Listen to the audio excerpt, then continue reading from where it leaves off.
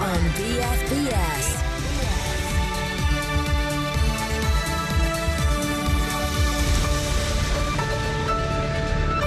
Why won't the West intervene in Syria's humanitarian crisis? Are you again going to shrug your shoulders, or are you going to listen to the children of Idlib? And are gamers the solution to the army's recruitment problems? They can increase decision-making, they can increase your reaction time. They have all these benefits to just life in general.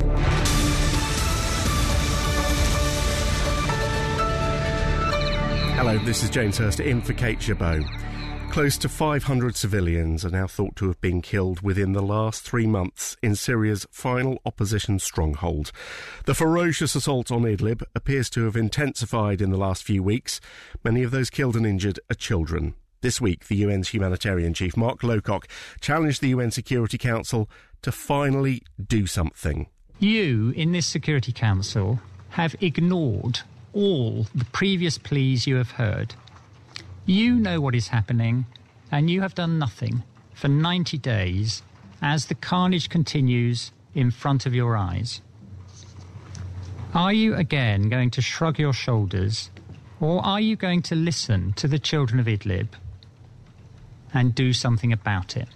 And yet the international community continues to sit on its hands, appalled by the tragedy unfolding before it, but seemingly unwilling to do anything about it. Well, Hamish de Bretton-Gordon is a former British Army officer who advises Syrian doctors on dealing with chemical attacks. He is on the line now. You've recently been to Idlib, back just a few days ago. What did you see in your days there? Well, we were in Idlib in northwest Syria last week with my colleague, Dr. David Knott, and he was running a hostile environment surgical course, and I was helping with that, and also helping people on the chemical side, because we've had a chemical attack in the last sort of 5 weeks, and we're expecting more. But it is absolutely horrific. One can almost not describe it. We were 20 miles north of Mat, which was the town that was hit, the market town that was hit on last week.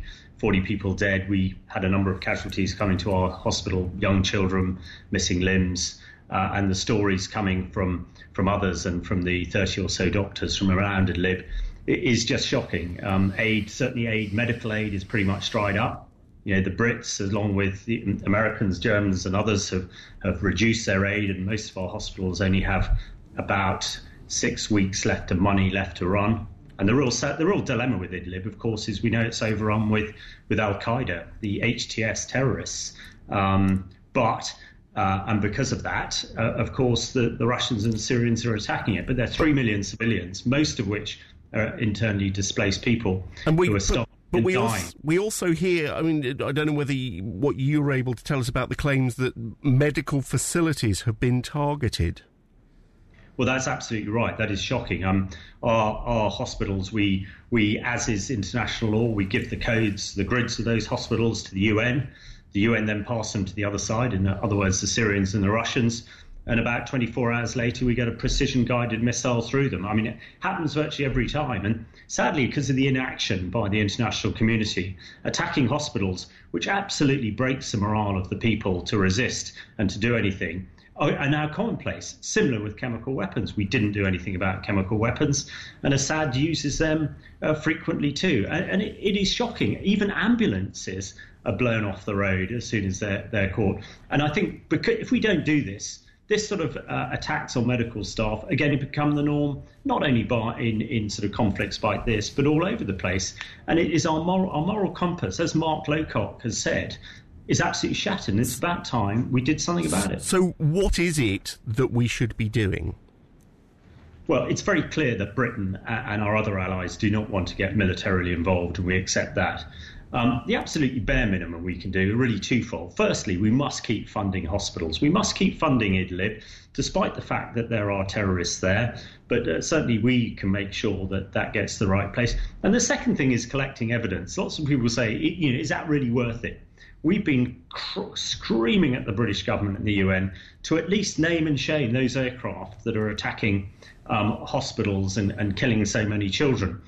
People in Idlib have the vain hope that at one day the perpetrators of this genocide will reach the International Criminal Court, as did the generals in Bosnia 15 years later. And that's they accept that they've been cast adrift, but at least they want to see some sort of justice. Those two small things and getting the peace process going again are absolutely essential. Let's bring in as well our defence analyst Christopher Lee. Christopher, I mean, deadlocked at the UN, supposedly because Russia backs Syria's government, but deadlock's been broken before. Why is it so deadlocked? Deadlocks have been broken before, and one asks cynically to what effect. And the answer is not very much. Bosnia is a very good example.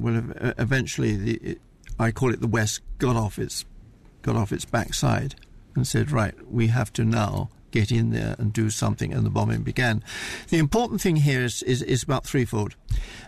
First and foremost, we knocked the Russians for vetoing, for example. And yet if it wasn't for the veto on the permanent members of the Security Council, the 5 permanent members of the Security Council probably would not exist at all. And the veto holds it together.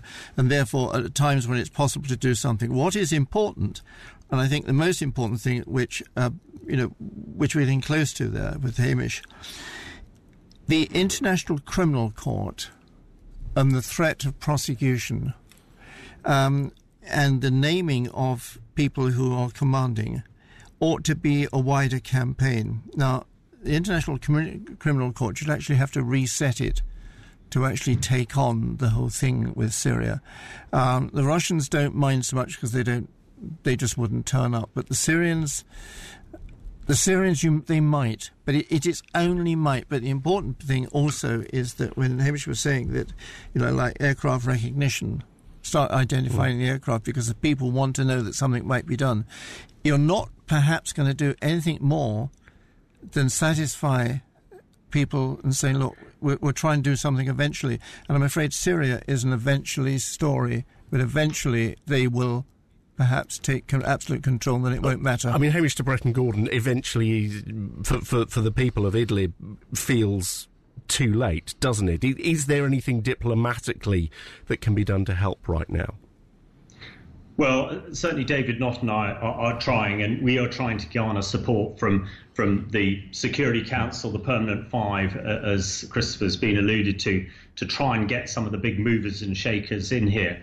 But I think, what the really sad thing is these 3 million people who are trapped. At the moment, we have a scorched earth, almost rolling barrage, First World War type, moving up from the southwest across Idlib. And really killing everything in sight. And for every Al-Qaeda terrorist killed, there are about 100 or 150 civilians. And if we do nothing, those 3 million left there, the casualties could run into the hundreds of thousands. And can we really sit back? I mean, it took me 3 hours to fly back from Syria the other day, closer than most people go on a holiday. Can we really sit back and do nothing? It is about time that we really intensified our efforts, and hopefully our new Prime Minister will see it as a priority and get behind it, because at the moment people are just saying let's let it all get over and sort itself out, and then the West's dollars will be used to rebuild Syria. Hamish, there's not much left. Hamish, the Staff College answer to all this is that you must first remove the allies of Syria. That is the only way, because, Syria couldn't do this, or it can and does by itself, but you have to stand down the allies. That is unlikely to happen. In fact, Iran and Russia, if you could make it not worth their while. Therefore, you have to start looking at a much wider hope and a much wider regional solution. No cynic would probably find it.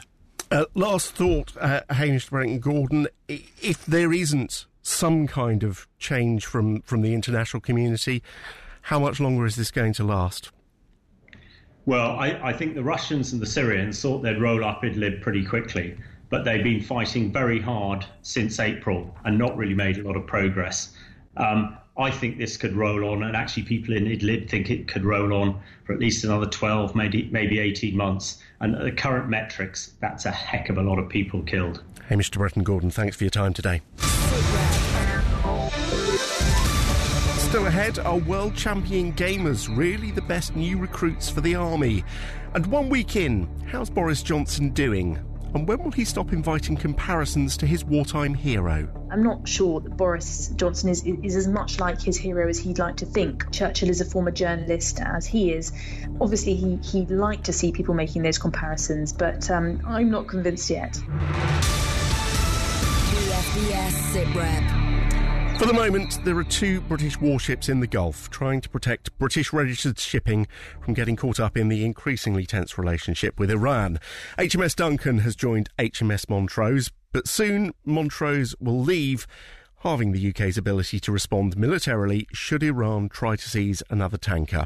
This week, Iran released audio of it warning the Royal Navy not to intervene as its forces took control of the Stena Impero. You are required not to interfere in this issue. Stena Navy patrol vessel, this is British warship Foxtrot 236. I am in vicinity of an internationally recognised strait with a merchant vessel in my vicinity conducting transit passage. British warship Foxtrot 236, this is Stena Navy patrol boat. Your life to danger. Don't put your life in danger, the warning given to British forces from Iran in the Strait of Hormuz. So how can this standoff be ended? Joining us now is naval analyst and maritime strategist Professor Eric Grove. Professor Grove, we've got Iran holding a British tanker, Gibraltar holding a tanker with Iranian oil. The new Foreign Secretary, Dominic Raab, ruling out any kind of quid pro quo. So is this going to just drag on? Well, I think it might. We now have more capability, given the fact that Duncan has arrived to relieve Montrose. I mean, I think Montrose is due to be relieved eventually by HMS Kent, although she could be sent out to sort of add to the forces. It must be stressed, actually, that the destroyer and the frigate are not the only warships we have in the area.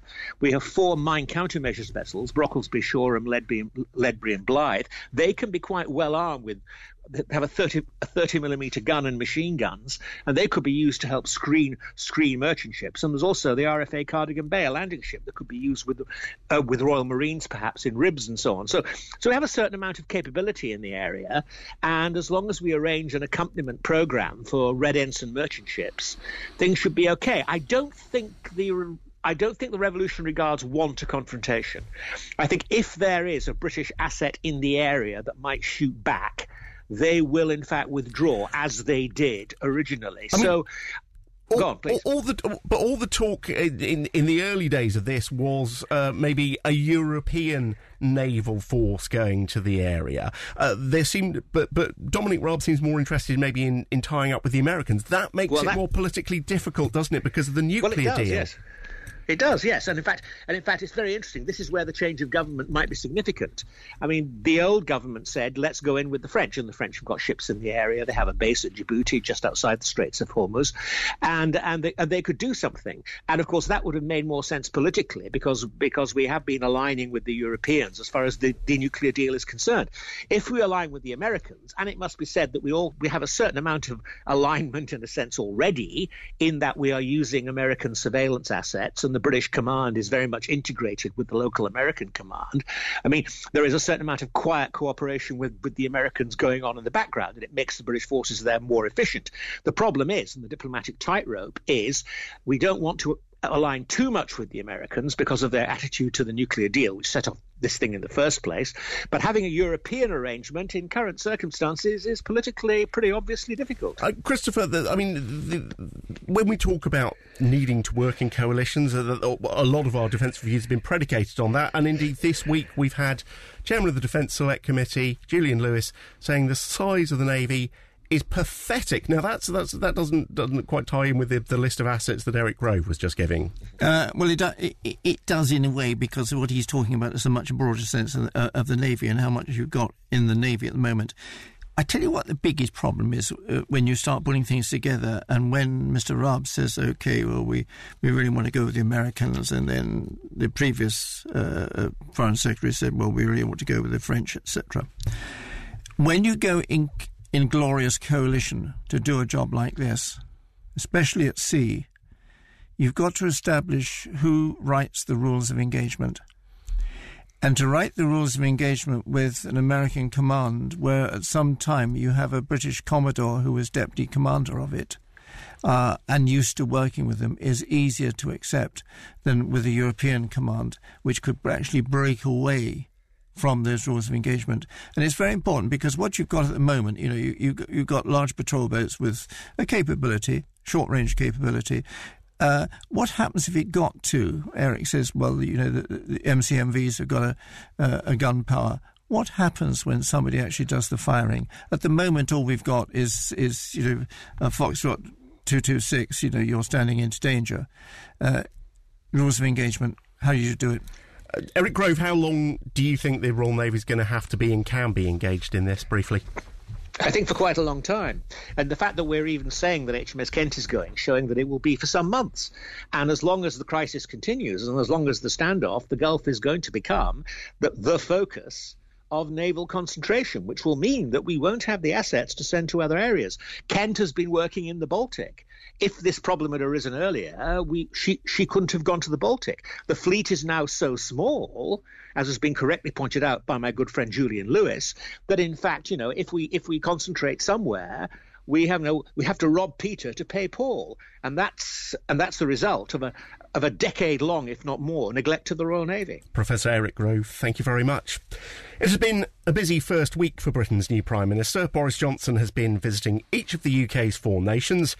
The awesome foursome, as he's put it, though he didn't get the warmest of welcomes everywhere that he went. And in his first appearance in the Commons as Prime Minister, he, prompted from the back benches, spoke of a strong desire to boost spending on the armed forces. But how interested is Mr Johnson in the military? And given his often criticised record as Foreign Secretary, how committed is he to big international problems? I've been speaking to Lucy Fisher, defence correspondent at The Times, and I started by asking her whether we'd learned anything about Boris Johnson's commitment to defence from his first week in Number 10. I do think we have learned something. I think he has followed through on his initial pledge made during the campaign to create a new Veterans Office that will span both the Cabinet Office and the Ministry of Defence. He's spoken certainly in his first address as Prime Minister to Tory backbenchers. He mentioned the importance of building and selling warships. Clearly, he sees the Type 26 programme and so far our contracts with Australia and licensing the design to Canada as a potential Brexit boost industry. They're apart. It hasn't been his focus. Obviously, Brexit and getting the UK out of the EU will be his overwhelming policy priority over the next 90-odd days. He's gestured maybe towards increased defence spending. He said he's going to protect veterans from historic investigations and prosecutions. How likely is he to actually achieve this, though? Because it seems to be a cycle. We hear these warm words and nothing happens. Well, you're absolutely right. I don't think our expectations can be enormously high in the short term because there is such a short time for Boris Johnson to fulfil that pledge to take Britain out of the EU by October the 31st. On the funding front, in a way, he's got to do something. We know there is a funding black hole of up to $14 billion in the MOD's 10-year equipment plan. On historical allegations, I also think that there seems to be genuine interest in sorting this problem out. I think that there is an increasing sense among Conservative MPs that they are receiving a lot of letters, emails, telephone calls from constituents who feel that it is just a matter of unfairness, a very un-British, just not cricket style of play going on here with investigating veterans, some of whom are in their 70s. And so I think he will want to get to grips with that. Of course, some of the suggestions that have been put about, for example, for a qualified statute of limitations, possibly exempting veterans from a new historical investigations unit that's planning to reinvestigate unsolved murders during the Troubles in Northern Ireland, that could see him potentially open up new fronts of trouble with various factions in the province. And I think he will want to avoid fighting on that front while Brexit poses such a huge dilemma. If Boris Johnson can get through October the 31st and actually start working on other things apart from Brexit, how important are foreign affairs to Boris Johnson, the man? He's got an international background. He's been Foreign Secretary. Yes, well, you might think, given that pedigree, there would be slightly more important to him than actually they are. I think we saw during his time at the helm of the Foreign Office, he lacked a grip on detail. He made a number of gaffes, some which were simply embarrassing, such as attempting to recite a colonial-era Kipling poem at a Myanmar temple, to the far more egregious error he made over Nazanin Zaghari-Ratcliffe, the British-Iranian mother who is now stuck in jail for an even longer term after Boris Johnson misdescribed what she was doing in Iran. I think for the time being, and even after Brexit, we will see him probably focusing on a domestic programme of renewal. That could see defence come into it in some ways. I think, there are areas of growth around cyber and space which are quite exciting, and potentially areas of investment that could be sold to the public in quite a sexy way. But beyond that, I'm not convinced that Boris Johnson is quite as interested in foreign affairs as his past CV should suggest. Something else that Boris Johnson might be interested in, the way he is seen around the world. The Brexit coordinator in the European Parliament, Guy Verhofstadt, saying this week that Boris Johnson and Donald Trump are perhaps trying to undo the international alliances built by Britain and the US after World War II. And then, I think really going for Boris Johnson here, saying it's quite a contrast to Churchill and the others they idolise. That's a real stab at someone who does idolise Churchill, isn't it? I'm not sure that Boris Johnson is as much like his hero as he'd like to think. Obviously, he wrote the biography of Churchill. Churchill is a former journalist, as he is. Obviously, he'd like to see people making those comparisons, but I'm not convinced yet. How much do you think that will have stung him? I think he's got a pretty thick skin by now. I'm not sure that will have really caused him too much damage. And in fact, when you consider who his base is, his supporters are Brexiteers who already tend to disparage and loathe some of the smugger bureaucrats and politicians on the continent and linked to the EU. So I think to be insulted by someone like Guy Verhofstadt, it will probably only help his cause. Lucy Fisher from The Times. Christopher Winston Churchill, internationalist, advocate of free trade, global cooperation, even advocate of a United States of Europe. How similar are he and Boris Johnson? Not at all. That thing about the United States of Europe, in fact, that was in the Zurich speech by Churchill, where he was seeing that states to come together. He was thinking in terms of this is a European concept of warfare, and that was all going to change. So we shouldn't tie that closely to him. The difficulty is that quite a lot of his own people think that he should be talked of as Churchill. A couple of years ago, or a few years ago, I was talking to Margaret Thatcher about foreign policy and Prime Minister, and she said, the Prime Minister now does foreign policy. You find that you have to go to all these fora. You go to the meeting of this lot, and United Nations, NATO, Europe, etc., and you become everything behind you. Everything in England seems really sort of small beer, and I think that's what will happen to Boris if he survives. He'll become a foreign policy nut because it's a nicer place to go than conferences at Blackpool. BFBS SITREP. 50 years ago, it was Action Man. Now children don't just play with toy soldiers, they direct huge virtual battles, coordinating with others around the world, and it is big business. The video game Fortnite has been a huge success, and the esports industry around it is said to be worth $1 billion a year. Last weekend, an American teenager was crowned the Fortnite World Champion, winning $3 million. Your Fortnite World Champion! Booga! $3 million richer. The biggest individual prize victory in competitive gaming history. Yeah, $3 million. The mass appeal of these online war games hasn't been lost on those in charge of military recruitment either.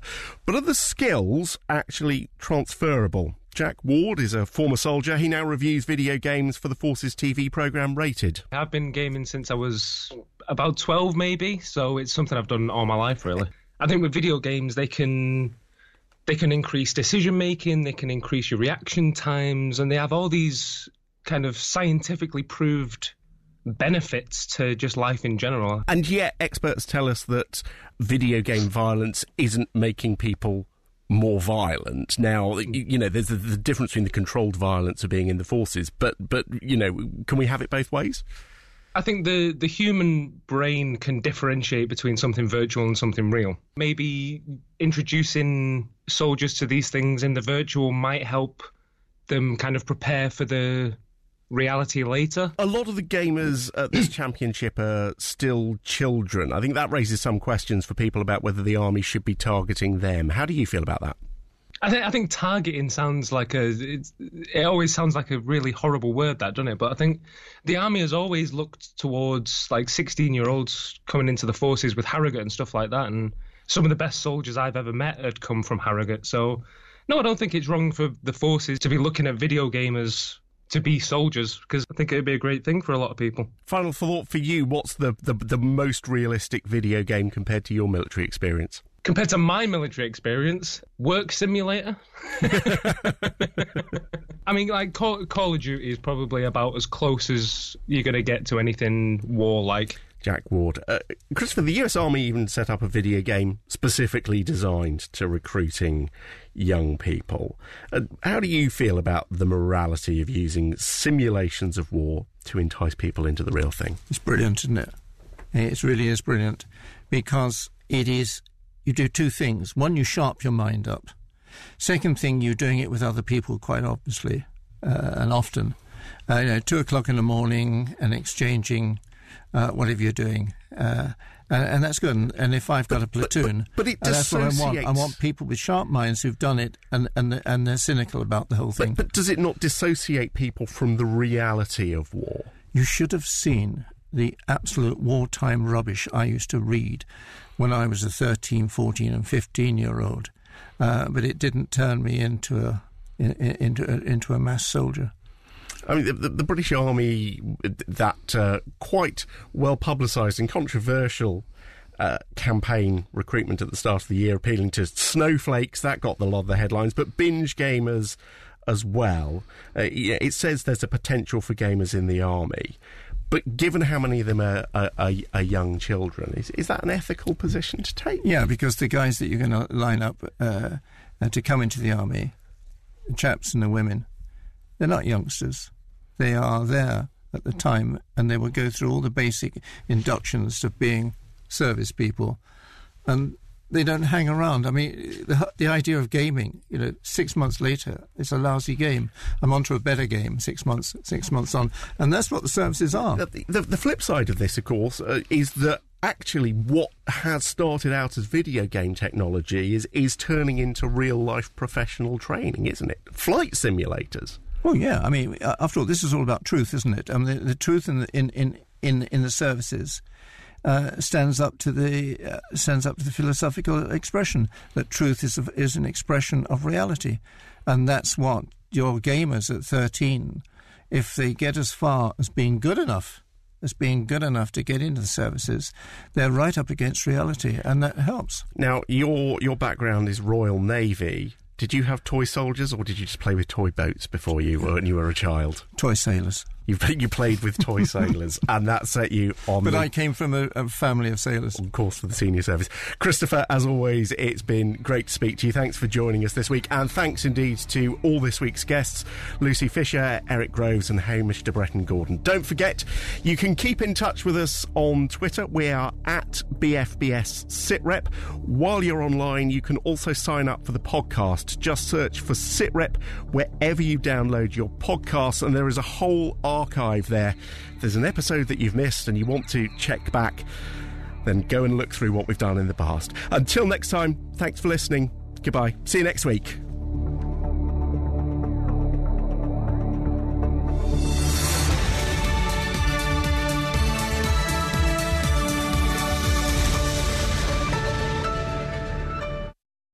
On digital radio, FM and satellite TV in the UK. Online and on air, around the world. This is Forces Radio, BFBS.